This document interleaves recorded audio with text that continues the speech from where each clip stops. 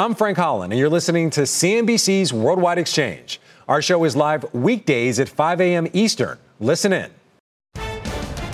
It is 5 a.m. here at CNBC Global Headquarters, and here is your 5 at 5. We begin with no holiday hangover here as Wall Street looks to stay in the win column after a long Christmas weekend. Futures right now, they are higher. And if history is any indication, traders can expect the rally to last through year's end. We're going to break down St. Nick's almost annual gift for investors.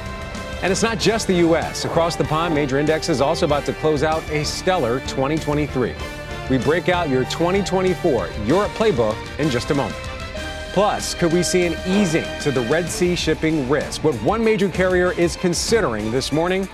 And later, Bitcoin bulls waking up with new reasons to ring in the new year early. It is Tuesday, December the 26th, 2023. You are watching Worldwide Exchange right here on CNBC. Good morning. Welcome to Worldwide Exchange. Hope you had a great holiday weekend. Let's get you ready to start this day. As always, we kick off this hour with a check on U.S. stock futures after a long holiday weekend. Taking a look right now, you see the Dow is basically right now looking like it would open up about 70 points higher. The NASDAQ and the S&P also solidly in the green. Wall Street coming off yet another winning week. This saw the Dow extend its weekly win streak to 8. That's its longest since 2019. Same story for the S&P 500, up 8 weeks in a row for the first time since 2017. Big part of that story is big tech, as tracked by the NASDAQ 100, up more than 50% this year and on pace for its best year since 2009. Ahead of the open, it's less than 0.5% away from its all-time high. We're also checking bond market yields this morning. As always, we focus on the benchmark 10-year to start at 3.88% right now. We're also looking at energy this morning, specifically oil. WTI, that's the U.S. benchmark when we're talking about oil. Taking a look at that right now. WTI right now coming in at, 73.30 cents a barrel, down about 1/3%. Brent crude down fractionally at about almost $79 a barrel this morning. We're also, with Europe closed for Boxing Day, we're looking at a brief check on how Asia closed overnight. Taking a look at Asia right now, a bit of a mixed picture right now. The Shenzhen Composite down more than 1%. The Nikkei up just fractionally at this hour. All right, let's get a check on some of this morning's top corporate stories. Our Silvana Hanau is here with those. Silvana, good morning. Hey, Frank. Good Tuesday morning to you. Shipping giant Mark says it's preparing to resume operations in the Red Sea and Gulf of Aden, citing the stepped-up military presence by the U.S. and its allies in the region. The company had paused sending ships through the key shipping channel, one that accounts for some 12% of global shipping traffic earlier this month, and that was due to the attacks on its ships. No word yet from BP, Lloyd Hapag, and the nearly dozen other companies that have paused Red Sea routes in the recent weeks for similar reasons. Meanwhile, ChatGPT creator and Microsoft-backed OpenAI is reportedly in early talks to raise a fresh round of funding with a valuation at or above $100 billion, which would make it one of the most valuable private companies in the world. Now, according to Bloomberg, terms, valuation, and timing have not been finalized and could still change. The report adds OpenAI has also held talks to raise funding for a new chip venture with Abu Dhabi-based G42 for between $8 and $10 billion. Now, unclear if the two funding talks are related.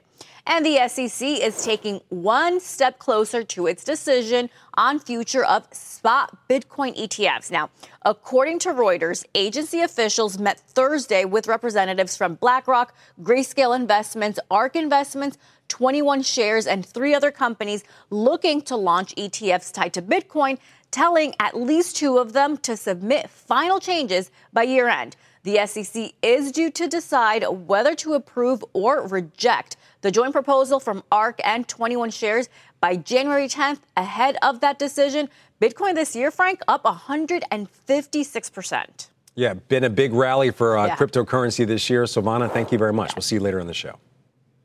All right, turn our attention now back to the markets. It's day 2 of the so-called Santa Claus rally period, which is comprised of the final 5 trading days of the year and the first 2 of the next. The odds of a positive return are definitely in your favor if history is any guide. There have been 127 Santa Claus rally periods since the Dow Jones Industrial Average was created back in 1896. Of those, the S&P has moved higher in 98 of them, or 77% of the time. The average gain's been 1.6%. Across the rest of the year, the market's risen 56% of the time, with an average gain of just 0.2%. Let's talk much more about the year-end trading now with Vance Howard, CEO and Portfolio Manager at Howard Capital Management. Vance, good morning. It's great to see you. Hey, good morning, Frank. Good to see you as always. So, Vance, as we mentioned, in day two of what would be the Santa Claus rally period, are you a believer in the Santa Claus rally? What sectors of the market do you see taking leadership if you are? I am a believer. I think we're going to have a good 4 or 5 days. I think the market's going to do very, very well. The market started to broaden out. Your PCE indicator came in at a really good number. Bonds are even looking good. So I think it's a very positive scene going into year end and going into 2024. All right, so you're talking about bonds. Not a lot of people are talking about bonds right now, Vance. You're bringing up bonds when everybody's expecting an equity rally. Why are bonds looking so good to you right now? You know, it's a funny thing when you look at TLT, and we do own quite a bit of it now. We started buying it about 2 or 3 weeks ago. You've got it was up around $88, $84 a share. Now it's running around $98 a share. We've seen a really good rally in the bond market. I think it's been very productive and positive, and I think people really need to look at the bonds going into 2024. It may be a better asset class than even the S&P, even though we think the S&P is going to do very, very well. So just for clarity for the audience, the TLT is the iShares 20-plus year Treasury bond ETF. So basically you're saying you're in favor of longer-term bonds, at least in ETF form? I think you're going to get bigger bang for the buck because I think you can look to maybe see three interest rate drops from the Fed next year. I think the PCE indicator coming in so low as the dropping below as that 3% level was very, very productive for the market and for bonds. But bonds are incredibly oversold right now. And I just think that if he starts to drop rates, I think you'll see a massive rally in the bond market. You know, AGG, which is the aggregate bond index, you could look at that also, but high yields have done well. But I just think you get more bang for the buck with the longer-term treasuries right now. All right, so you're looking at longer-term treasuries. I want to go back to equities for a moment. You're also looking at the triple Qs. You're very bullish on those. Don't you feel like they had a big run this year? Do you still think they have more room to run in 2024? You know why I like the Qs is because they do have that Magnificent Seven in there. They did have a great year, but you do have some diversification inside the Qs. So not only are you going to get the bang for the buck of the Magnificent Seven, but you've also got to spread it out, so spread out of your risk of different equity exposure to different classes. But, you know, if you take out the Magnificent Seven, Frank, the price to earnings at 15.3, and this market's starting to broaden out. So this market is not overheated as far as price to earnings are going if you take out the Magnificent Seven. So I think going forward, this market's going to look really, really attractive, and the Qs could be a way to play it, diversify your book a little bit. And I think small caps are going to do very, very well also as this market broadens out. Yeah, your pick for us today is VBK, the Vanguard Small Cap Growth Index. So you're 100% invested in the market. Sometimes you talk to us, you're 60-40, 95-5, but right now you're 100% invested in the market. Are you overweight in any one particular area? Triple Qs, the small caps, the TLT, bonds? I mean, give us a sense. Where are you really putting your focus as we enter the new year? Well, we're really overweight tech. There's no doubt. Everybody needs to stay long the Magnificent Seven. I think they're going to still do well into 2024. But we started to broaden out our book a lot with small caps. Even, IWM's looking good as far as the Russell 2000 or VBK is looking very, very good. And I think that those are areas that you're going to want to play. Also, another area, if you look at biotech was really oversold in 2023, and it's starting to make a pretty nice rally back up. So I think you need to start taking a look at some biotech stocks, maybe even J&J, but IBB is a good ETF of the biotech sector that can be played, and then you diversify your risk. So there's going to be a lot of activity in 2024. We're very bullish. All right, Vance Howard saying diversify your portfolio. Also look at long bonds. Vance, great to see you. Thank you very much. Hope you had a great holiday. Thank you, Frank. All right, a lot more to come here on Worldwide Exchange, including the one word that investors have to know today. But first, airlines doing their best to avoid last year's Southwest holiday meltdown that left more than 2 million would-be flyers stranded at departure gates.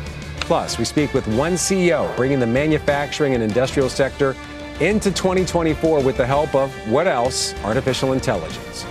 Then later, record high rates doing nothing to put a damper on holiday spending and the stats and stocks you need to be watching. Coming up, we have a very busy hour still ahead on Worldwide Exchange. Stay with us.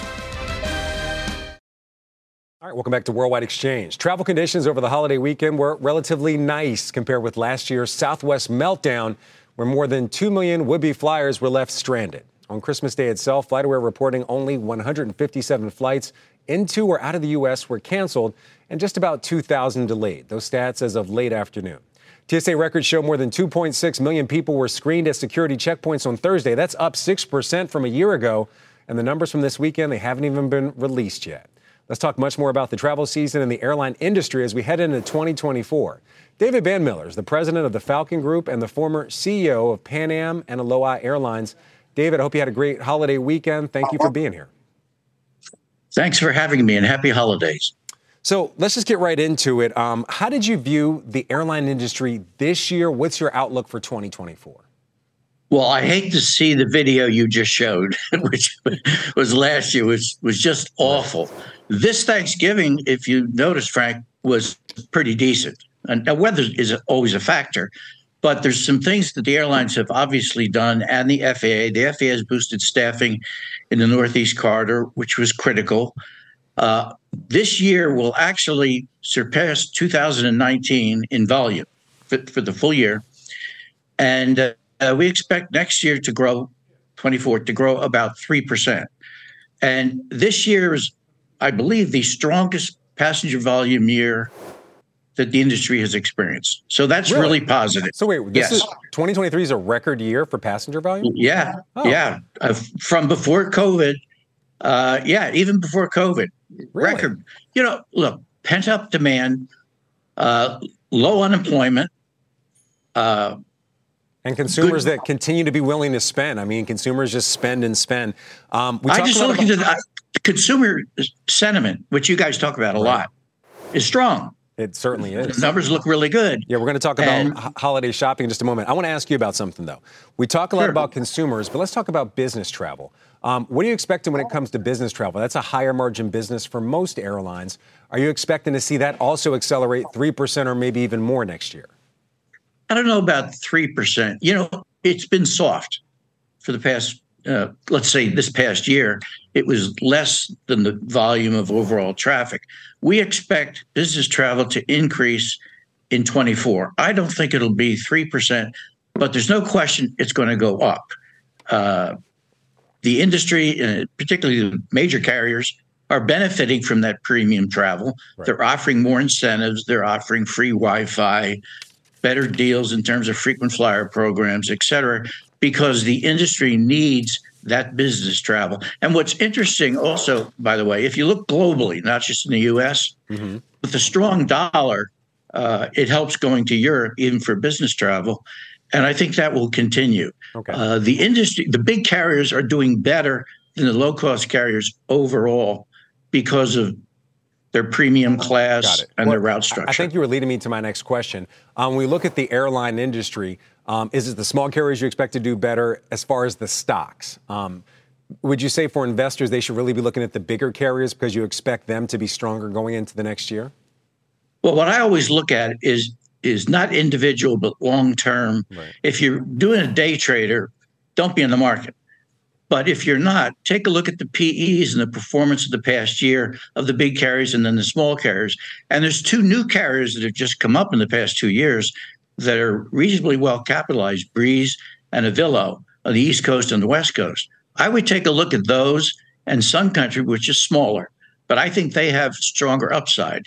I also think Southwest has upside. Got it. They got creamed last year. If you take a look at the performance after that holiday season meltdown, I think it's a fair word to me, and people stuck as part of all that. One last quick question I want to ask you about Hawaiian, Alaska.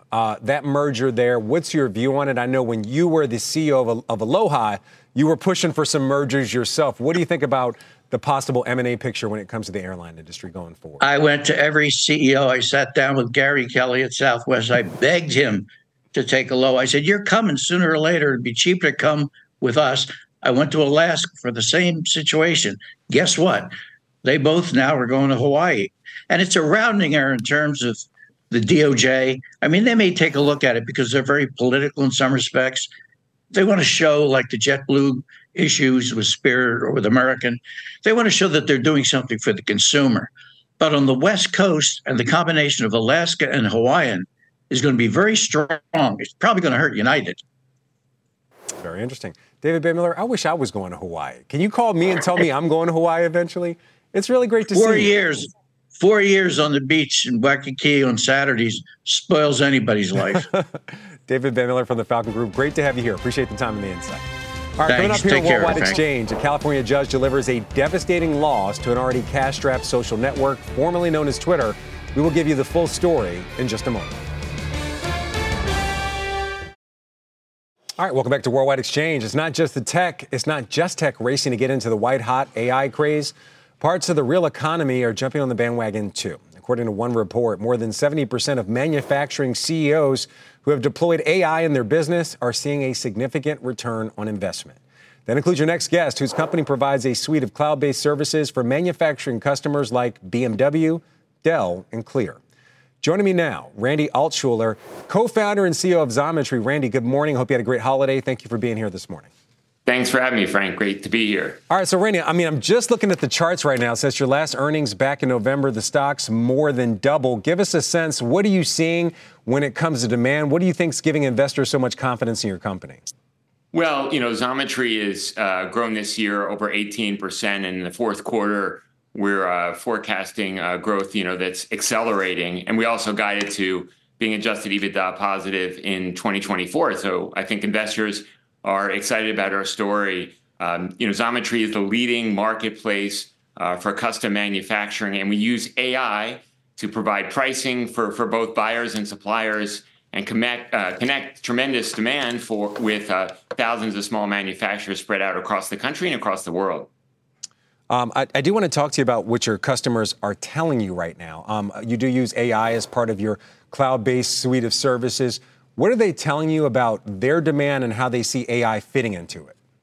Yeah, as you mentioned earlier, Xometry has done extensive polling this year with Zogby and Forbes, and more than 70% of manufacturing CEOs have deployed AI in some fashion in 2023. And we expect that trend to, if anything, accelerate in 2024. So clearly AI is as a key part of manufacturing moving forward. And as I mentioned, we've used that since our founding of the company to provide pricing and matching, optimizing the match between buyers and suppliers. One other thing that seems to be a tailwind for your business is nearshoring. I was actually just in Mexico myself a few weeks ago. Sure. More and more U.S. companies trying to at least make or place part of their production and sourcing in Mexico to try to mitigate some supply chain disruptions. How is that impacting your business as we look ahead to 2024?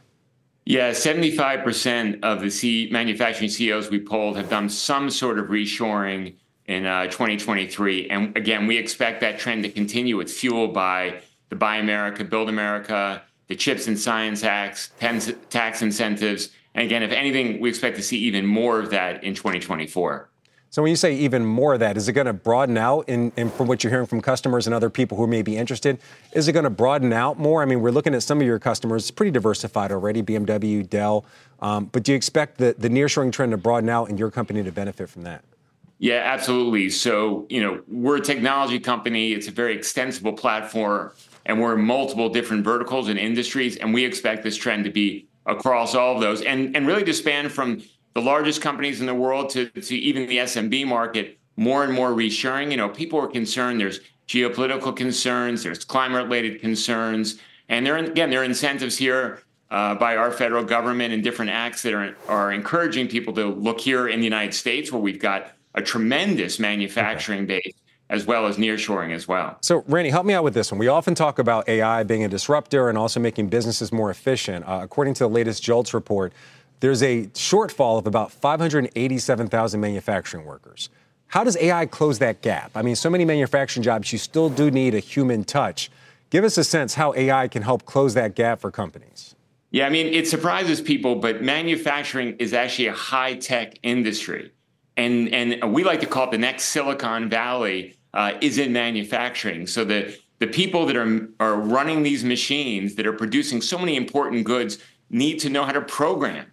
Everything from 3D printing to molding, casting. These are more and more using advanced technology. And you mentioned it, the U.S. Bureau of Labor Statistics thinks we have almost 600,000 jobs that haven't been filled yet in the manufacturing sector. That is actually the number one concern of CEOs, is the labor gap here in the U.S. And AI, particularly as more and more technology is important in manufacturing itself, can help fill that gap. But is it enough? Absolutely not. We need to train more manufacturing workers right here in the United States as quickly as possible. All right, Randy Altschuler, co-founder and CEO of Xometry. Great to have you here. Thank you very much. Stock up more than 100% since your last earnings. Have a great day. Thank you so much. All right, coming up, a Warner Brothers box office bomb that shows Disney may not be the only studio facing superhero fatigue. And if you haven't already, follow our podcast. If you missed Worldwide Exchange, check us out on Apple, Spotify, or other podcast apps. Worldwide Exchange will be back right after this. It's right around 5:30 a.m. in the New York City area, and there's a lot more ahead here on Worldwide Exchange. Here is what's still on deck. The final week of 2023 trading looking to be a good one, with stocks in rally mode and doing something for the first time since 2017. Investors not the only ones staying busy this holiday season. Consumers also coming out in force and giving retail a much-needed boost. A look at the names set for a breakout ahead. And then later, Mideast tension showing no signs of easing after yet another U.S. military strike on Iran-backed terror targets. It is Tuesday, December the 26th, 2023. You are watching Worldwide Exchange right here on CNBC. And welcome back to Worldwide Exchange. I'm Frank Holland. We're going to get you ready to start your day. As always, we pick up the half an hour with a check on U.S. stock futures after the long holiday weekend here in the U.S. Taking a look at futures right now, we are seeing futures solidly in the green. Looks like the Dow would open up about 70 points higher. Wall Street, of course, coming off yet another winning week. This saw the Dow extend its weekly win streak to 8. That's its longest since 2019. Same story for the S&P 500, up 8 weeks in a row for the first time since 2017. Big part of that story is, of course, big tech is tracked by the NASDAQ 100, up more than 50% this year, on pace for its best year since 2009. Ahead of the open, it is less than 0.5% away from an all-time high.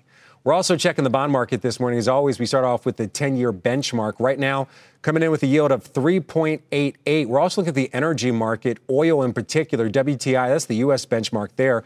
Right now, it's 73.30 a barrel, down 0.33%, same level as it was just about a half an hour ago. Brent crude, the international benchmark, down fractionally, basically at 78.96 a barrel.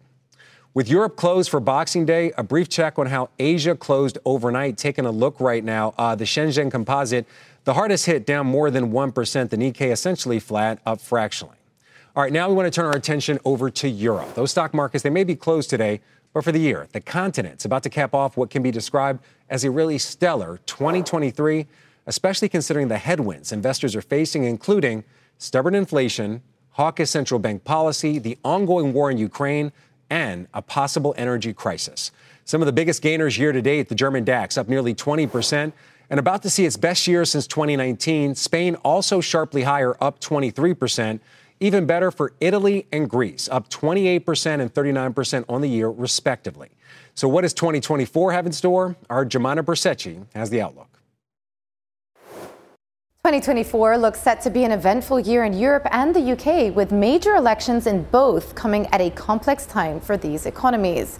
Now, forecasts for 2024 predict the euro area returning to growth by the middle of the year, with inflation continuing to fall. The ECB has held off from indicating a timeline for a policy shift, instead saying borrowing costs remain stubbornly high. However, expectations are that the central bank could start cutting rates in the spring.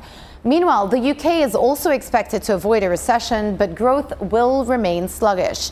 Rates have most likely peaked, but the timing of any cuts from the Bank of England is unclear, although predictions suggest that they could slash around 125 basis points over the course of the year after November's big downside surprise to inflation. But it's not just that. The European elections in June will be a key inflection point, as early indicators suggest the right-wing parties are set to make gains across the bloc. The centre-right coalition is expected to hold onto its majority, with the Green and Left parties seen as the major losers. Now, in the UK, voters will go to the polls in spring or in fall, with the exact date still to be set. The opposition party Labour has made significant gains in the polls, as the incumbent Conservative Party and Prime Minister Rishi Sunak have hit a number of policy hurdles. With so many factors at play in 2024, it is being labeled as a transitional year, with more uncertainty about how key events could influence the direction of these economies. And our thanks to our Jemana Bersecci. Joining me now with much more is Karsten Brzeski, Global Head of Macro at ING Research. Karsten, hope you had a great holiday. Thank you for being here. Good morning. Merry Christmas. So Jemana, she called it a transitional year. She laid out a lot of big key events. Is there one key event that you're watching that you think is going to have the biggest impact on the year ahead? Well, it's going to be the ECB, very clearly. So I'm going to be watching when the ECB will really start cutting interest rates. And what we're currently seeing is that the ECB is not there yet. We've reached the peak rates, but it's going to take, in my view, at least until June before we will get the first rate cut. But this will clearly be a crucial moment for the Eurozone economy, which in the first part of this year will be rather sluggish and maybe even stay in a recession. All right, so talk me through this, Karsten. You're saying that you believe the beginning of the year is going to be pretty sluggish, but Giovanni did a great job laying this out. The German DAX and the Italian FTSE MIB, they're both on pace for their best years. They're going to probably finish on their best years since the pandemic. What changes as we turn the page on the calendar? When we look at the stock markets, it is remarkable indeed, because this looks as if the European countries had grown in 2023 by, I don't know, 2 or 3%, but this is not true. We will see that the German economy in 23 will end up in recession. The Eurozone economy as a whole will probably have grown by 0.5%. So when I look into 2024, I see the delayed impact from the ECB's monetary policy tightening in 22 and 23, which will weigh on investments, which will weigh on consumption. So I think that the first half of next year will clearly be this reality check also for investors, when the European economy will not be able to make up or to fulfill the dreams that investors currently have. So the first half of next year will still be a very tough one. And then come interest rate cuts by the ECB, come probably also a recovery of the U.S. economy. We will see a recovery of the European economy. All right, you're talking about reality checks. The reality is there are a lot of geopolitical tensions, including the war in Ukraine, the Israel-Hamas war. How do you see those potentially impacting those European markets? Well, of course, there's always an escalation possible. Clearly, escalation of the war in Ukraine would have a negative impact on markets in the Eurozone.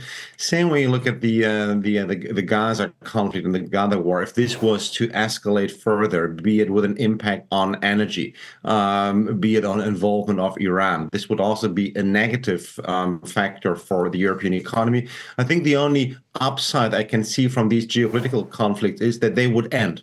That one of these two or even both military conflicts would end in 2024. And this could then actually even give a boost to European markets. Just think of the reconstruction that will be needed for Ukraine. So this would clearly also give a boost to European markets. All right, so you mentioned a possible escalation, but just hypothetically, because you do believe that these two conflicts have a big impact on the Eurozone and the indices there. If we continue to see things stay the same, how do you see that impacting markets in Europe? I think if things remain the same, they will not matter that much for markets, and then markets will really turn to monetary policy and to actually growth numbers. I think when you also look at what the ECB, for example, is predicting, what we heard before, that the ECB sees the European economy returning to growth by mid next year. It is mainly driven by private consumption, according to the ECB. I would be a bit more cautious. So I would really watch private consumption. Will higher wage growth, will a drop in inflation really push up private consumption, or could we see precautionary savings holding back consumption? You know, here in the U.S., we often have guests say it's a stock picker's market. You just can't invest broadly in this current environment. When it comes to the Eurozone, can you put your money perhaps just in the DAX and play it broadly, or is it a very similar situation where you need to look at particular stocks in particular sectors? I think, Europe is in a transitional phase, like we heard before. So I really need to really stock pick the sectors. What will be the sectors that will thrive, even in macroeconomic backdrop of stagnation? It will be everything related to energy transition, to sustainability. So these sectors will clearly thrive. We will have the other sectors that will be more prone to the transition. That is automotives. That is probably also chemicals, will be retail. So these are the sectors that I would be thinking that they would be not that good in 2024. So you really have to pick the stocks, the sectors that could benefit from all the structural changes that are ongoing in the European economy. All right, Karsten Brzezinski, great to have you here. Thank you very much. All right, time now for a check with some of this morning's top corporate stories. Our Silvana Henao is back with those. Silvana, good morning again.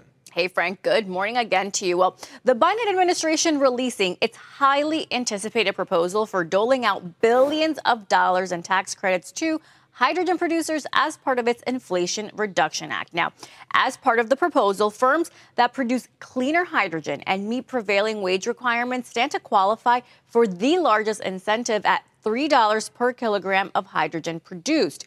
Smaller but still meaningful credits, starting as low as 60 cents per kilo, will go to those that use fossil fuel to produce hydrogen. The White House estimates that the production credits will deliver $140 billion in revenue and 700,000 jobs by 2030, as well as help the U.S. produce 50 million metric tons of hydrogen by 2050. Meanwhile, Manchester United finally has a buyer. British billionaire Sir Jim Ratcliffe agreeing to buy a 25% stake in the club worth about $1.3 billion and take control of football operations from the Glazer family. The deal values Manchester at about $5.4 billion. That's well below initial hopes of $6 billion and marks the end of a year-long battle between Ratcliffe and other bidders for outright control of the club. And a federal judge has ruled Twitter violated contracts by failing to pay millions of dollars in bonuses that had been promised to employees after Elon Musk purchased the company more than a year ago. Twitter's lawyers argued the company only made verbal promises to pay employees 50% of their 2022 target bonuses and never put it in a written contract, adding that Texas law should govern the case and not California, Frank. Get it all in writing. You know, that's wise advice for just about everything in life. My grandma used to tell me a promise is a comfort to a fool. There you go. All right, Silvana, thank you very much. All right, turn our attention now to retail. The final stretch of the holiday shopping season kicking off this week with New Year's celebrations right around the corner. Despite concerns about inflation and an economic slowdown, consumers, they're just still finding reasons to spend. The National Retail Federation projecting sales to reach record levels during the final 2 weeks of the year, with consumers expected to spend an average of $875 on gifts, decorations, and food.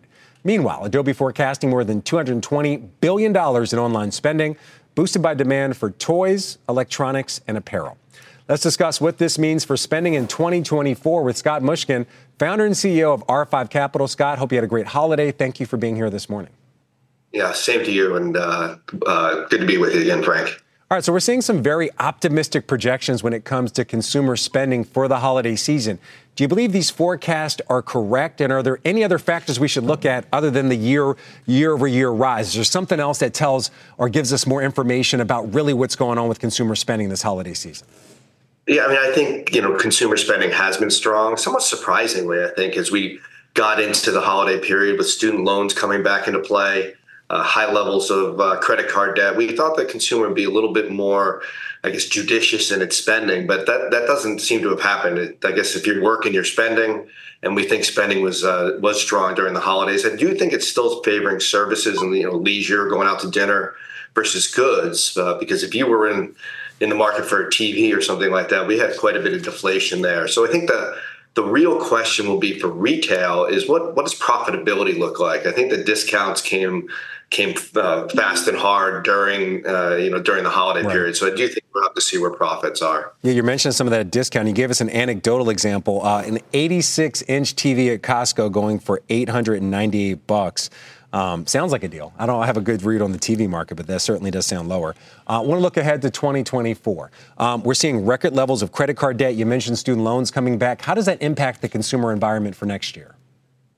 I mean, I think it's a tough call, to tell you the truth. Last year, we had a 75% chance of a pretty significant downturn, 25% chance that the economy would just click along and there wouldn't be any problems. Wish had the percentages reversed, but that's what seems to have happened. Looking forward, we have a couple things playing in the favor. It's an election year. Feds turned dovish. Unemployment remains very low. So those are some of the pluses. I think as you look at the negatives, we do have credit card debt that's high, and we've seen delinquencies go up. So if you look at the environment, and certainly one more geopolitical event is probably one too many. Right. So I think it's so that makes us really look at what companies we can do through thick and thin, do well through thick and thin. So you mentioned the dovish Fed, rates declining a bit, but I do have to ask you, is that a rising tide that lifts all boats? Because it seems like there's so much pent-up demand to buy houses and cars and things like that. If the rates continue to go down, does that boost all consumer spending or more big-ticket items? Well, I mean, it's certainly, if you look at the stocks of like a Home Depot or Lowe's, you would say, gosh, people are definitely pricing in a rebound in housing. So I do think that's being anticipated in the market. From our perspective, we just are a little bit more cautious. There's not a lot of supply out there in the housing market. I mean, clearly rates have come down quite a bit, but 7% mortgage is still pretty high. So that, we would favor, and I know that, people are kind of trending away from Walmart, let's say. We think Walmart's a great buy going into the next year because, number one, if the economy does pull back a little bit, they should do really well. If the economy accelerates, I think one of the things that's underestimated in Walmart is what they've done in general merchandise. I mean, they've really improved their general merchandise, and we think that's going to have a big impact on the business if the economy continues to click higher. Yeah, one of the other picks is Dollar Tree, but give us a sense. What's general merchandise? Is that toilet paper, soap? What is that in particular? No, it's the TVs, it's the clothing. They've really done an incredible job on that side of the general merchandise side. So give us a sense. Dollar Tree doesn't really sell a lot of clothing, I don't believe. I haven't been in one in a while, but they certainly don't sell TVs. Why is that your other pick? Well, I mean, I think if you look at Dollar Tree, it's a stock for all seasons. If things are bad, it's an extreme value. If things are good, they have a number of company initiatives. It's kind of the ultimate treasure hunt. So it is somewhat discretionary. And we're seeing them bring in multi-price points. The stock has not performed well as they kind of try to turn this ship. But as we look at it, we do a lot of field research. We have a consulting arm, and we're on a ton of stores. We think they are making progress. And I think most interesting is their move to multi-price points. So instead of everything's not $1 anymore, it's $1.25. They're bringing in $3, $4, and $5 items. They are going to put it forward in 24, much more, I think, kind of formal strategy around this multi-price point, which we believe on top of their unique merchandising can drive much higher revenues and much higher earnings for a number of years, by the way.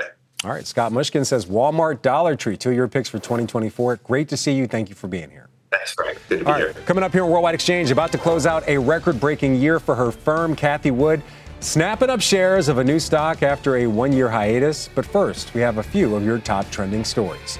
The ruler of the underwater kingdom not having the same effect on the box office. The Aquaman sequel bringing in $28 million in its domestic debut, the fourth lowest in the history of the DC Extended Universe. Other underperforming DC movies this year include The Flash, Shazam, and Blue Beetle. Your chance to fight off the sticky bandits, they may finally be here. Macaulay Culkin's Upper West Side townhouse in Home Alone 2 hit in the market for $6.7 million. The property features a private garden, climate-controlled wine cellar, and a sun-soaked terrace. Sounds like we're trying to sell the house. And it's not just $1 hot dogs and loss-leading rotisserie chickens. Costco's out with a brand new deal. The discounter currently selling Screaming Eagle Napa Valley wine for $3,700, down from the average price of $4,700, of over $4,700. But don't wait too long to get a bottle. High demand and low production has many non-Costco members on the winemaker's online wait list. Worldwide Exchange, back right after this. All right, welcome back to Worldwide Exchange. Time now for your global briefing. We turn to Iraq, a developing story this morning. The U.S. military carrying out retaliatory precision airstrikes overnight. This after a drone attack earlier in the day by Iran-aligned militants that left one U.S. service member in critical condition and wounded 2 other U.S. personnel. U.S. officials say no civilians were harmed in its retaliatory strike. The strike marks the latest demonstration of how the Israel-Hamas war is rippling across the Middle East, creating turmoil that has turned U.S. troops at bases in Iraq and Syria into targets. The Bank of Japan in talks to move away from monetary easing once it becomes confident about achieving its 2% inflation target. The central bank governor says it will consider changing policy if the cycle between wages and prices intensifies, although adding timing of a policy change is still up in the air given global economic uncertainty. Analysts are currently expecting the BOJ to end negative interest rates during the first half of next year. And Samsung reportedly delaying mass production plans for its new $17 billion chip plant in Texas, moving the start date to to 2025 from the original target of mid-2024. This after Samsung rival Taiwan Semi postponed production of its own upcoming Arizona factory from 2024 to 2025, citing a shortage of experienced construction workers and machine installation technicians. Much more Worldwide Exchange coming back right after this. All right, welcome back to Worldwide Exchange. Time now for your WEX wrap-up. We begin with shipping giant Maersk saying it's preparing to resume operations in the Red Sea and the Gulf of Aden, citing a stepped-up military presence by the U.S. and allies in the region. OpenAI reportedly in early talks to raise a fresh round of funding with a valuation at or even above $100 billion. That would make it one of the most valuable private companies in the world. The SEC reportedly meeting with representatives from BlackRock, Grayscale Investments, ARK Investments, 21 shares, and 3 other companies looking to launch ETFs tied to Bitcoin, telling at least 2 of them to submit final changes by the end of this year. Cathie Wood scooping up 1.7 million shares of Yahoo Japan operator LY Corp for the first time in a year after reducing her stake for 4 straight quarters through December. Shares of LY climbing nearly 30% in the last 2 months on strong quarterly results. AstraZeneca entering a definitive agreement to acquire Gracell Biotechnologies for up to $1.2 billion in an all-cash transaction. That acquisition is expected to help AstraZeneca's cell therapy ambitions with Gracell's growing pipeline of new therapies. And China approving 105 video games this morning in an effort to ease concerns over a regulatory crackdown on new gaming rules. The country's gaming regulator had proposed new restrictions on how long minors can play games and in-game spending limits last week. The major averages coming off their 8th straight winning week. That's a first for the S&P 500 since 2017 and for the Dow since 2019. The S&P now just about 0.25% away from its all-time closing high. Let's talk more about the trading patterns as we head into the new year with Amy Wool-Silverman, head of derivative strategy at RBC Capital Markets. Amy, I hope you had a great holiday. Thank you for being here this morning.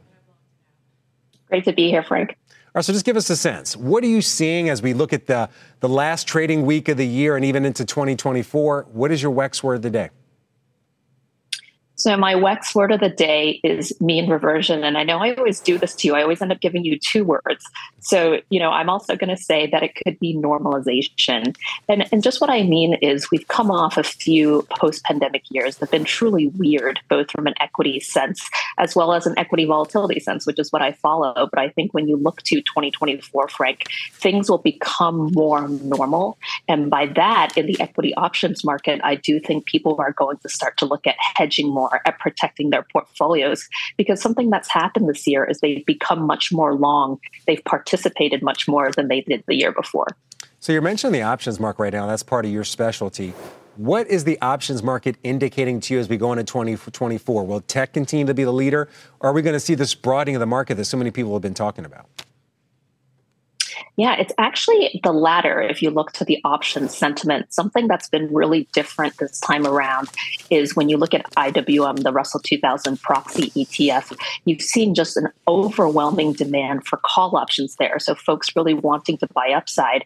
I started watching that in the beginning of November and I said, look, this is at fits and starts. Let's see if this remains sticky. Frank, it's remained really sticky. And I think what that means is the market is really looking for breadth. It's looking to move away from Mag 7. Now, it's not necessarily saying that there's downside to Mag 7, but just that the party might be going to other areas as well. So you're saying there's some broadening. Also, you're seeing some calls when it comes to the VIX. Give us a sense. The VIX, of course, the volatility indicator. How do investors view the VIX right now, and how are they playing the possibility of volatility going into the new year? Yeah, it's a great question. So if you just look at headline VIX, we're still at pretty low levels. We're below that psychological 20 barrier. We've really been floating around 12 or 13 handles. However, when you look at the action under the surface, you are seeing folks buy VIX calls. And VIX call, different than other calls, is they're actually betting on volatility going higher. Now, normally when you think about volatility going higher, that has an inverse relationship actually to the S&P. Usually the S&P is going lower when volatility goes higher. So I do think it's interesting that the way investors are positioned is calling for higher volatility.